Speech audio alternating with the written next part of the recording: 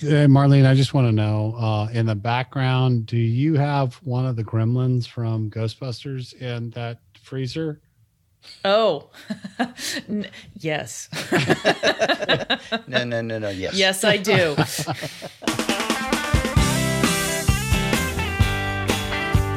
Welcome to the Geek in Review, the podcast focused on innovative and creative ideas in the legal industry.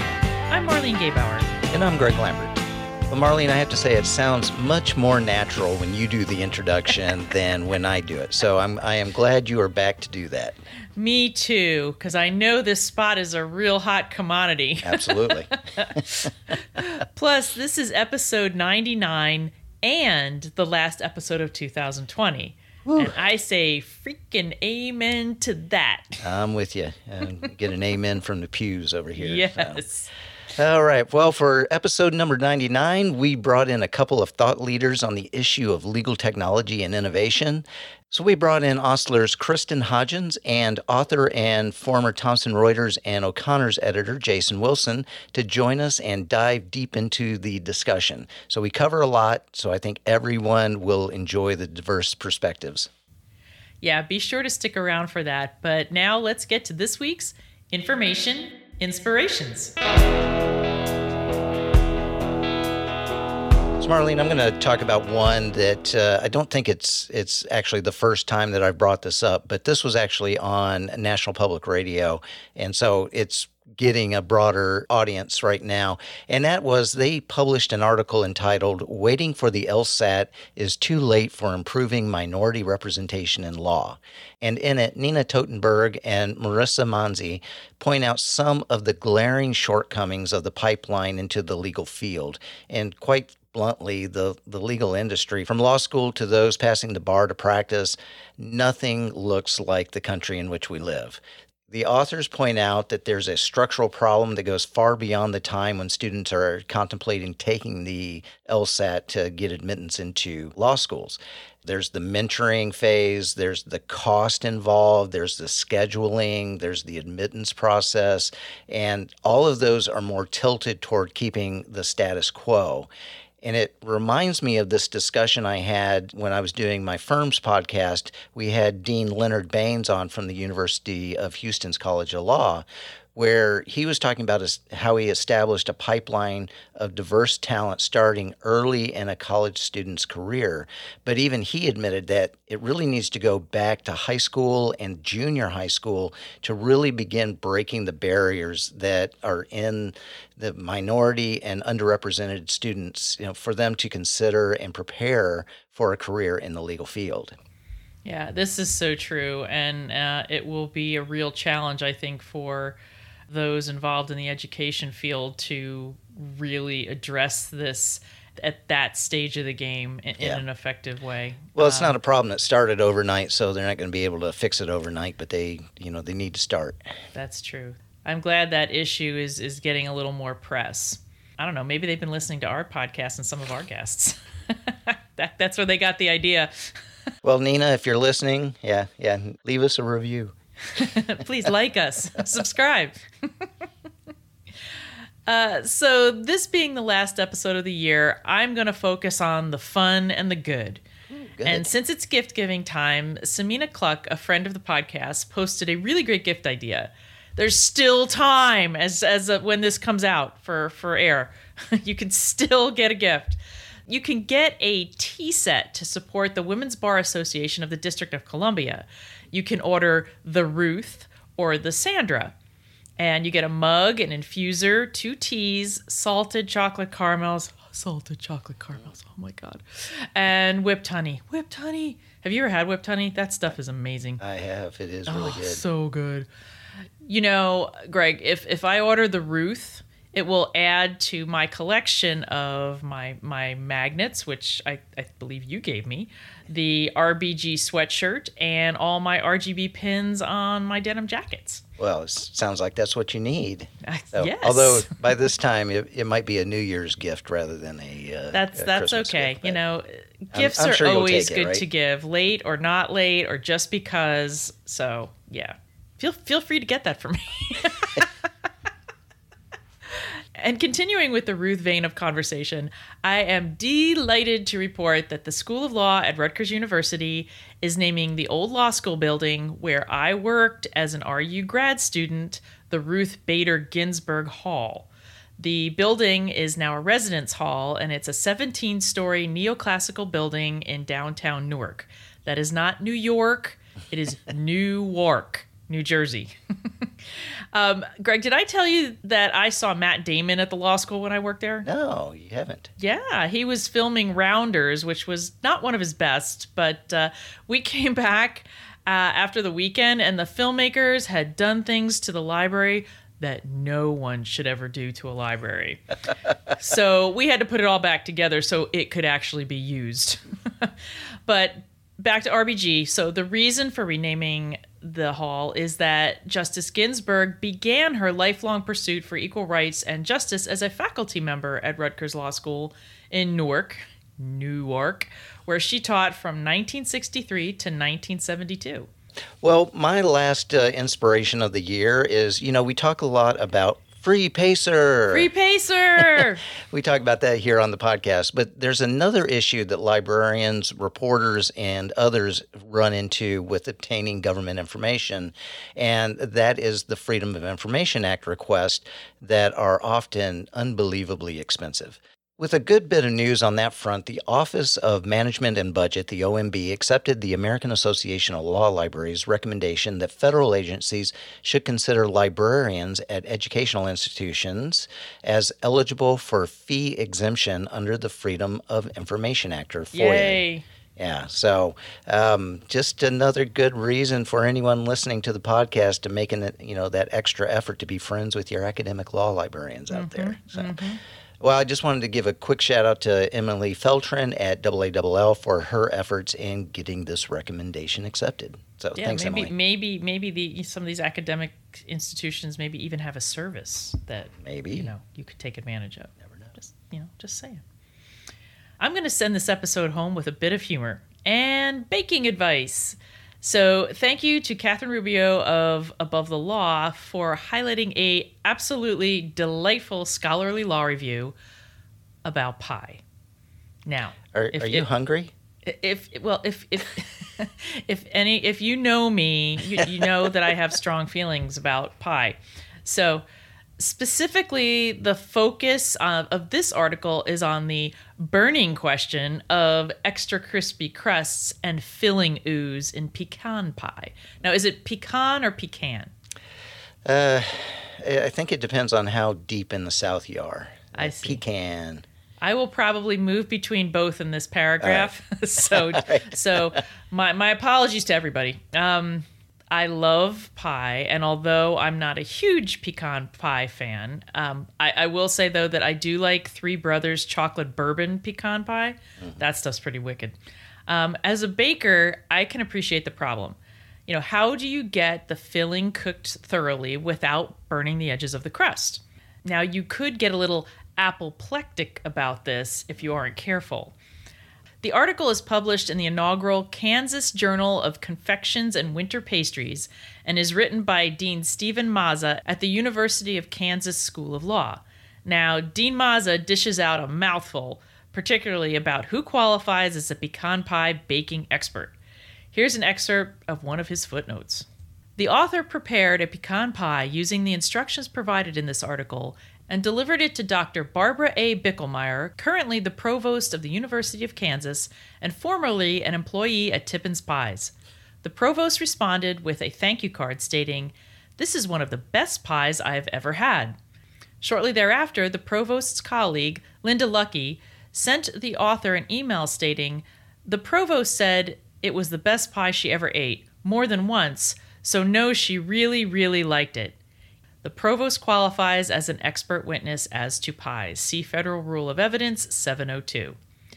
So if you're hungry for a slice of something tasty in your law review articles, check this one out. I have to admit, that's an interesting topic for the law review article. It was good, and you get a recipe out of it. Well, that sounds like the perfect way to end this year's Inspiration.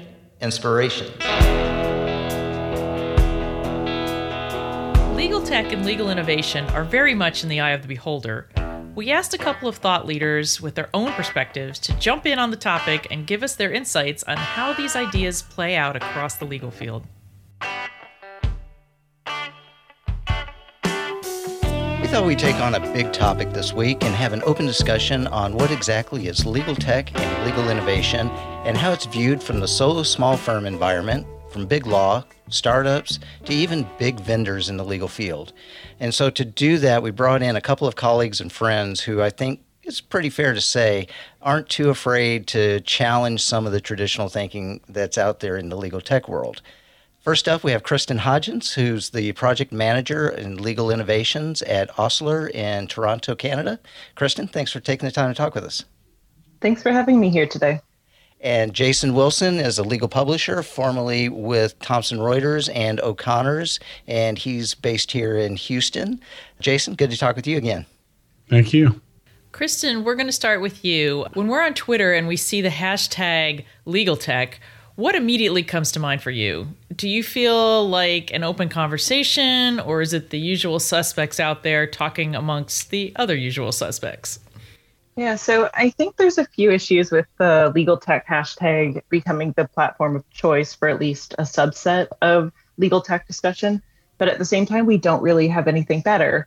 Some of the other forums that are available through professional industry associations are exclusive and require paid membership.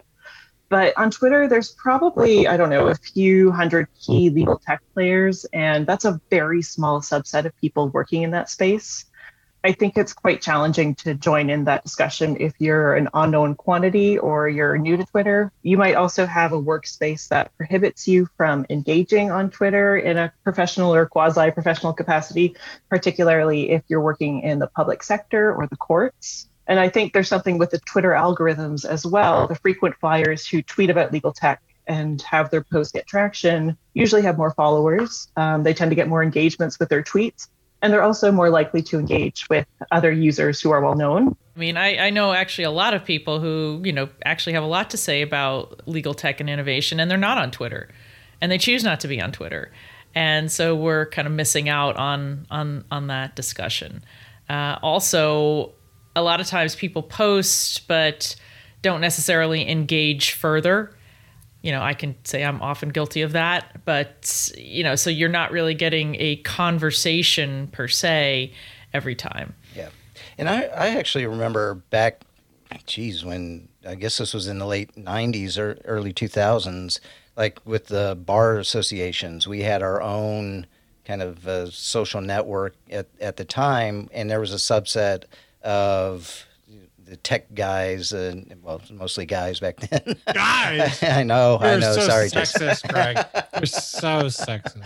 And women that were there, Mm-hmm. but and again, that was a closed environment too, and so I like your idea, or I like what you said, that where else are you going to go? I don't think we can go to Parler to maybe get a whole different thing, but No, but we can. We all go to Substack and we publish things. So We can go to Twitter. Like I found Kristin through Twitter, and So it works. I've been on Twitter since 2009. I found Craig through Twitter.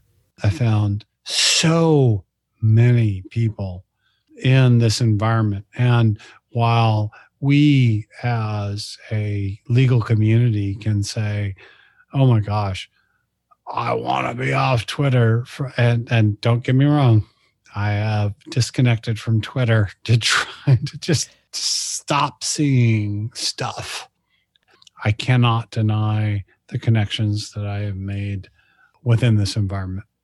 And I think Twitter is great for networking. Don't get me wrong. I've met many friends in real life and online through Twitter, and have made a number of professional connections, and probably got my current position in part through who I am on Twitter. But the problem with Twitter is it's really difficult to actually have an in-depth, substantive conversation, right? Twitter is so ephemeral, and there's no way to track old threads. There's not really a record of it. And it's difficult to catch up on something that was said last night, let alone a week ago, if you're not always on it. So I think Twitter presents in some ways a very shallow representation of what legal tech and legal innovation actually is. Yeah, it's kind of the case of the disappearing tweet if you don't actually save it. But Kristin, I got introduced to Canadian law through Twitter and bridged a border gap through it.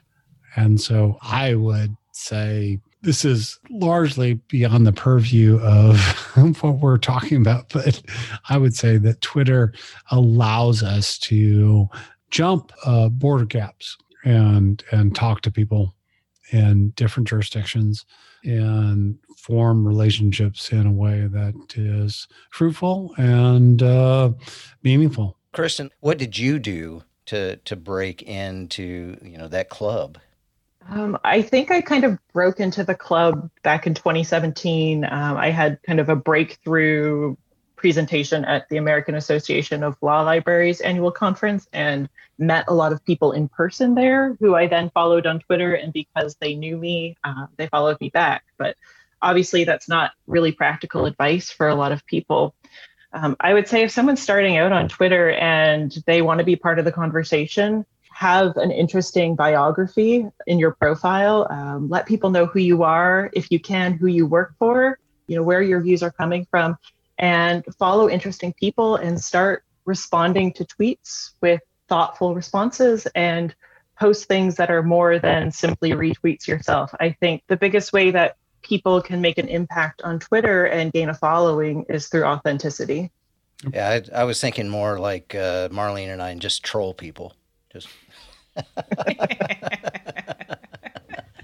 Well, I actually had the unfortunate task of scrolling through my following list to find someone, and Greg knows this, and I was surprised.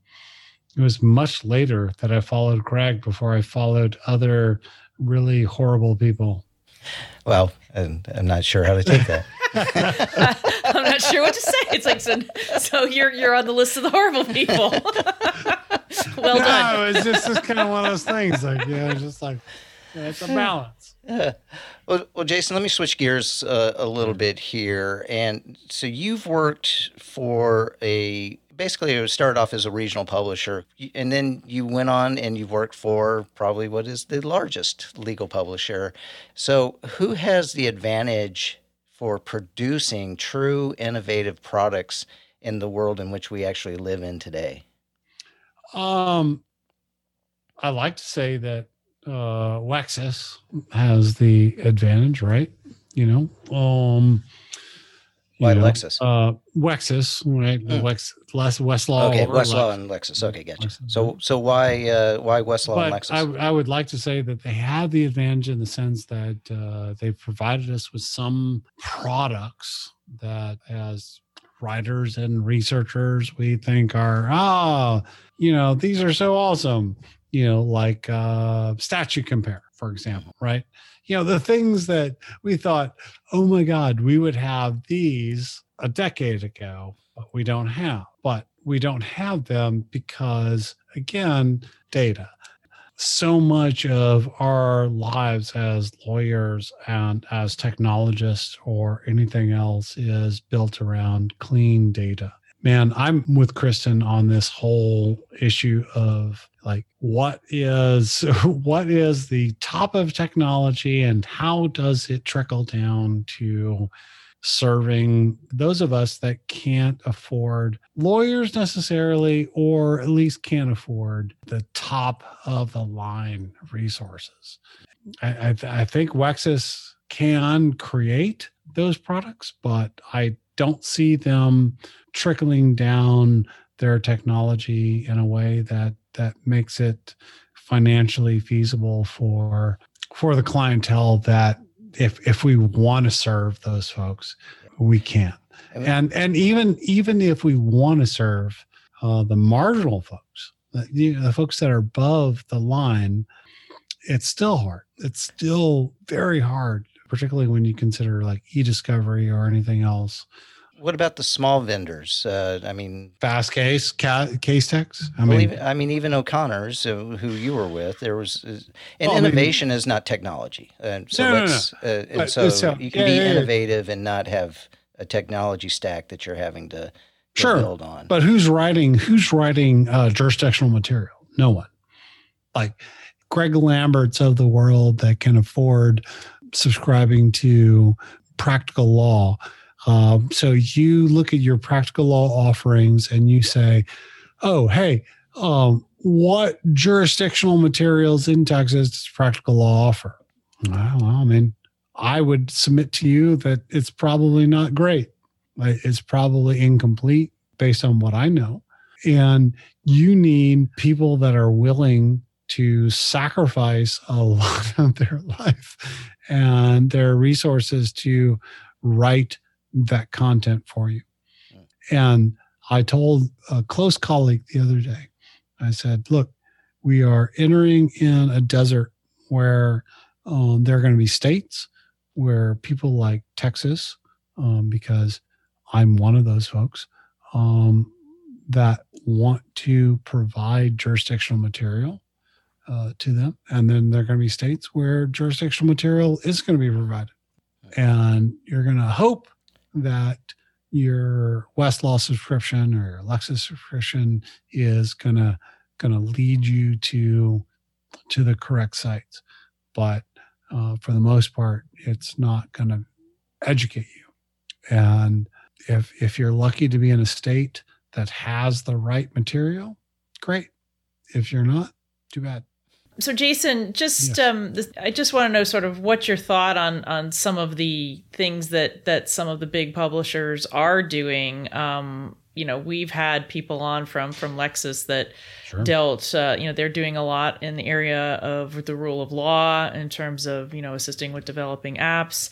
I know other ones have, basically put together sort of design sprints on coming up, and sponsoring, a lot of innovation with universities to sort of come up with access to justice type of apps. So what's your thought about that in terms of these large companies sort of dedicating their resources to, more access to justice? They won't. Okay, but they have. They won't. I mean, and sure. And in name, I feel like that's the case. I think Kristin and I are probably both on the same page here. And I would defer to her a little bit. But when we were in what I would call Big Co, there was a what you might call a design sprint, right? Where it was it was an advertising type thing, and you really sure. Wanna, I mean, there's going to be advertising as part of it. You want to get your staff involved. You want to, Jiminy Christmas. You want to get everybody jazzed and be a part of it. And they did a fantastic job. I mean, amazing. What the work product that they put together was amazing, and it was like a tied place among the group, right? But then reorg. So, what do you do in the face of a corporate reorg and the money dedicated to something then goes away? How do you really motivate employees in that way? And that's not my point. My point right now is about the things that we were talking about with Kristin is literally what are we doing to service trickle down A to J, right? That's what I want to know, because I'm dedicated to that. I write for that all the time. My job is to make sure that at some point I am delivering services to lawyers that can then service individuals at a level that doesn't involve the Lamberts and the Marlenes of the world, where it's $400 a partner hour or $500 or whatever it is. It's literally just, hey, man, here is your knowledge, and you don't have to sign into an online service to figure it out. I think if we're thinking that providing low-cost legal materials to lawyers is going to solve the access to justice problem, or is even going to make a dent, I think we're missing the mark a little bit. And I think even having lawyers focused in the center of access to justice is part of the issue itself. Yeah. Yeah, I agree with you. And, expecting big law and large vendors to solve the A2J problem is crazy. That's just crazy talk to even think that Yeah. because if that's not part of your core mission, then that's going to be wiped. I think Jason had a good point on that is once it cuts into profits or it takes a little bit longer than you really want to, or it's taking more people than you want it to, the priorities go back to the business. Yeah. And if they're not getting something out of it, they're not going to be doing it. Yeah. And A2J is not a technology problem. No. No, and it's a me problem and it's a you problem, meaning the client problem. Like, how are we educating clients to say, hey, I am willing to help you free or low cost. But it's also, I just want to make sure this isn't a Westlaw and Lexis problem. We're not talking about that. That's not a vendor problem. No, it's a societal problem. It's a societal problem. Also, we should be having more pre-form forms from the court, just like Greg dealing with. Should have more like legal Zoom for the court forms, Yeah, exactly. Thank you, Marlene. I mean, that's what it is. Right? We should be having the courts giving blessings on forms that, if we want the types of automated systems working, then we should have them giving blessing on automated forms. So, Kristin, since we're sort of on this topical area, I want to tweak the question that we gave to Jason a bit and ask you that, if you think that legal innovation has to be a top-down process when it's developed for a large law firm environment and trickles down, or is it better as does it make more sense as the grassroots sort of process where it helps individual lawyers and grows in demand to them and then takes over the larger market? Is it better to scale it up or to trickle it down? I think it depends on a number of things. We can look at innovation from a micro level, so how it gets done within an organization, and then we can also look at it at a macro level, so how legal innovation moves throughout the whole industry. I can talk about the micro level, so that's innovation that happens within an organization like a law firm, and I even think how innovation happens at a law firm is very different than how it happens in a court or a government department or an in-house legal department even. So I think we need to be careful when we talk about legal innovation, what we're really talking about and who our audience actually is. But I think most innovation that is directed as a top-down initiative fails, regardless of the organization, because it's done poorly. Top-down innovation often relies on a prescribed outcome without doing the kinds of research, design, prototyping, and testing that is required. And I don't think legal organizations pay enough care and attention to the internal culture of their organization. And I think we often underestimate the power of staff at every level of the organization to either champion innovation or to be an obstacle to it. One thing that we often don't do is identify those key influencers in an organization. And this is probably can be extrapolated to the industry as a whole. But we don't include people in our organization who have a shared interest in the innovation. So key influencers need to be participants in the innovation itself, and therefore they'll have ownership over the outcome of innovation. But what should happen top down is leadership of a firm or organization modeling the kinds of behaviors and skills that are conducive to cultivating a culture of innovation in an organization. So that's things like forms of risk-taking, baking in failure points as a normal part of innovation, not treating failure as a negative, and giving staff the time and mental space for pursuing curiosities. Well, let me ask, because a lot of times when you, especially on the local level, if you're not careful, you end up doing something that's what I've seen very commonly is that you solve a problem that doesn't exist.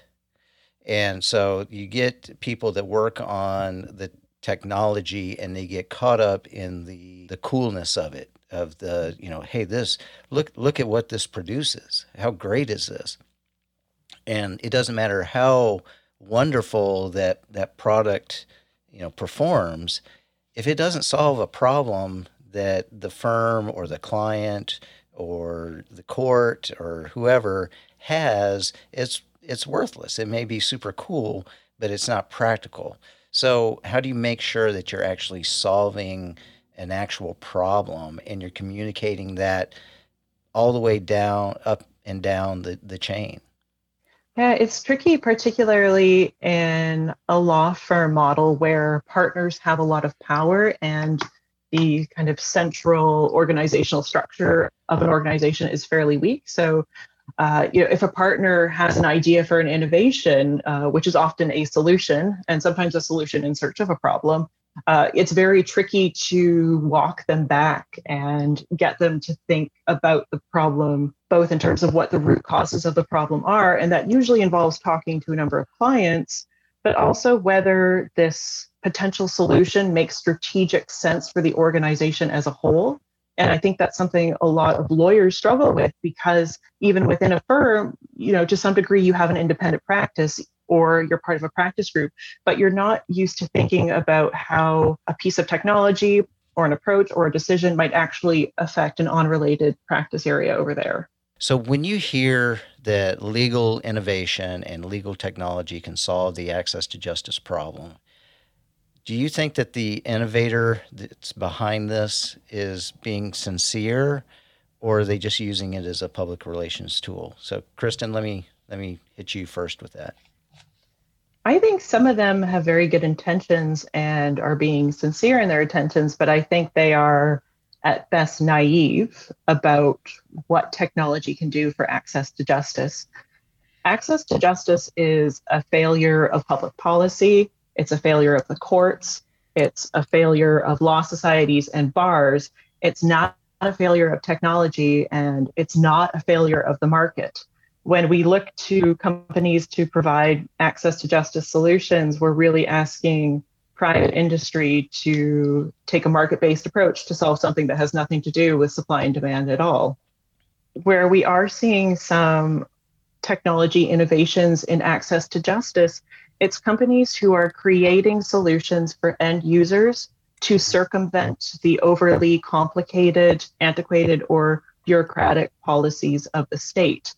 And I don't think that's right. I think that the state should be working with those companies to develop solutions, but we shouldn't be looking to private companies to overwrite court processes because they're so terrible. So what are our pain points? I mean, to me, it's sort of like, where are we in society that says, all right, so where do we not need lawyers anymore? Like, where do we have lawyers? Where do we not need lawyers? Or you could flip it on its head and start from zero and ask, where do we absolutely need lawyers and why? Yeah, exactly. Like, but where does technology come in and say, we could displace lawyers in this sense? And, in our notes, I was like, hey, look, I really thought that concepts like WeWars or other ODRs were going to just come in and like, oh my God, we're gonna have online dispute resolution, and we're gonna have game theory employed, and people are just gonna like, I don't even need a lawyer anymore. Like, just sign up, and then you'll figure out based on the survey questions, do you win or lose, and how much is it? And I love that idea because it just speaks to the 80s kid in me.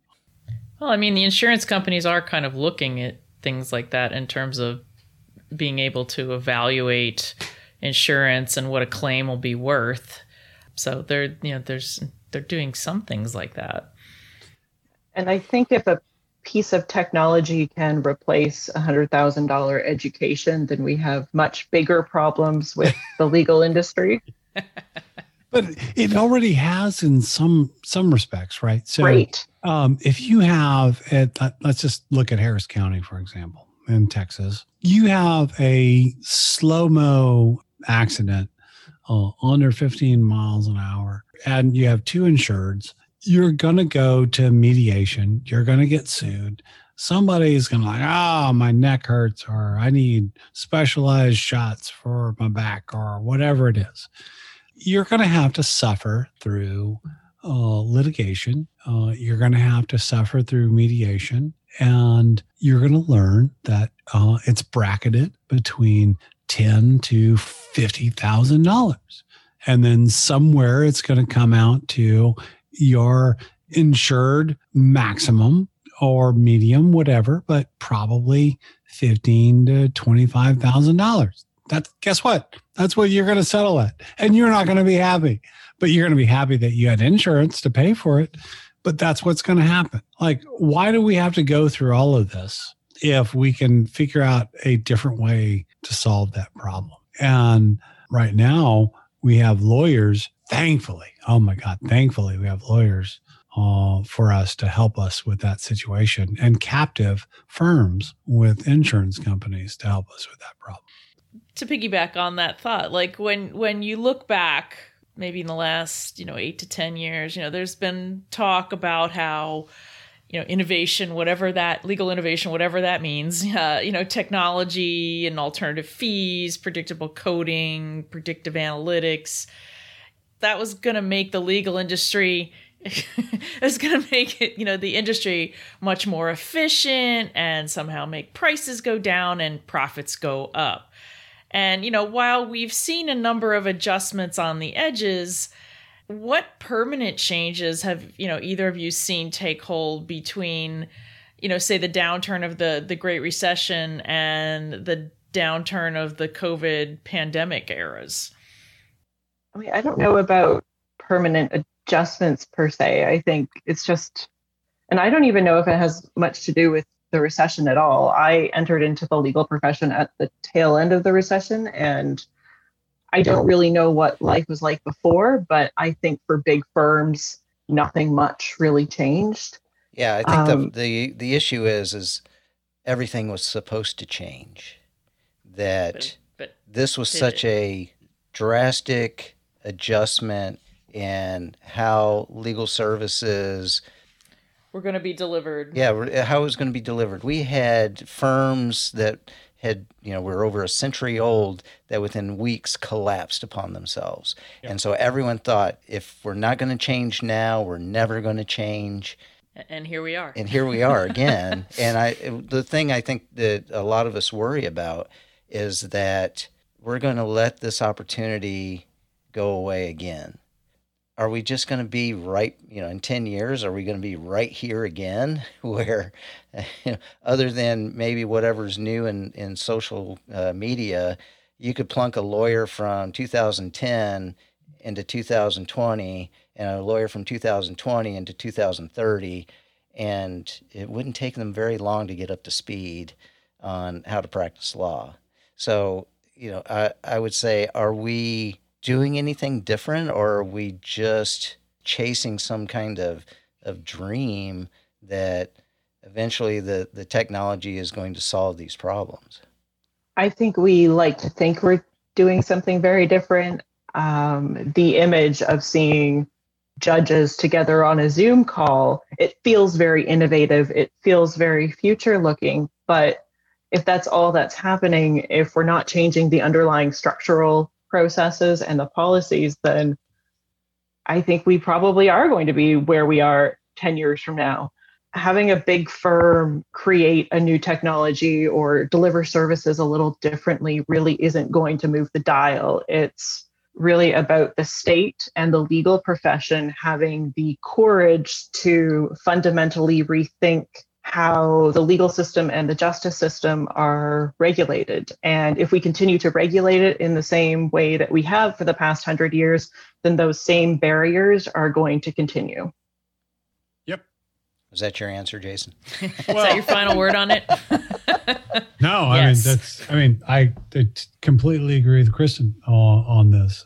and going back to, I want to go back to A2J, and I want to give a shout out to John Mayer and the folks that do forums. I want to give a shout out to the states that really integrate, state forums and have A2J questionnaires that facilitate sort of this question answer on a pro se level that let me, create forms that allow me to print papers and file them with the court.